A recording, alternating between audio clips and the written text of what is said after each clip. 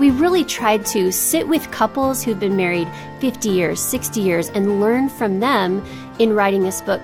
Jenny Graby on Focus on the Family Minute, sharing some important lessons she's learned about marriage from talking to experienced couples. So the 5 rhythms that we landed on are not only true of our marriage, we try and practice them, but they're also true across the board in these couples that we admire who've been not just married for decades, but in love with each other for decades. Those kind of couples that you go, oh my gosh, how do you still have that? I want that. What are those common 5 rhythms? So that's where the rhythms came from. But this rhythm of serving was true across the board, and they would all tell us, that's where you start, is serving each other. It's so important to get your eyes off of yourself and to see your spouse. Learn more about healthy rhythms for your marriage at FamilyMinute.org.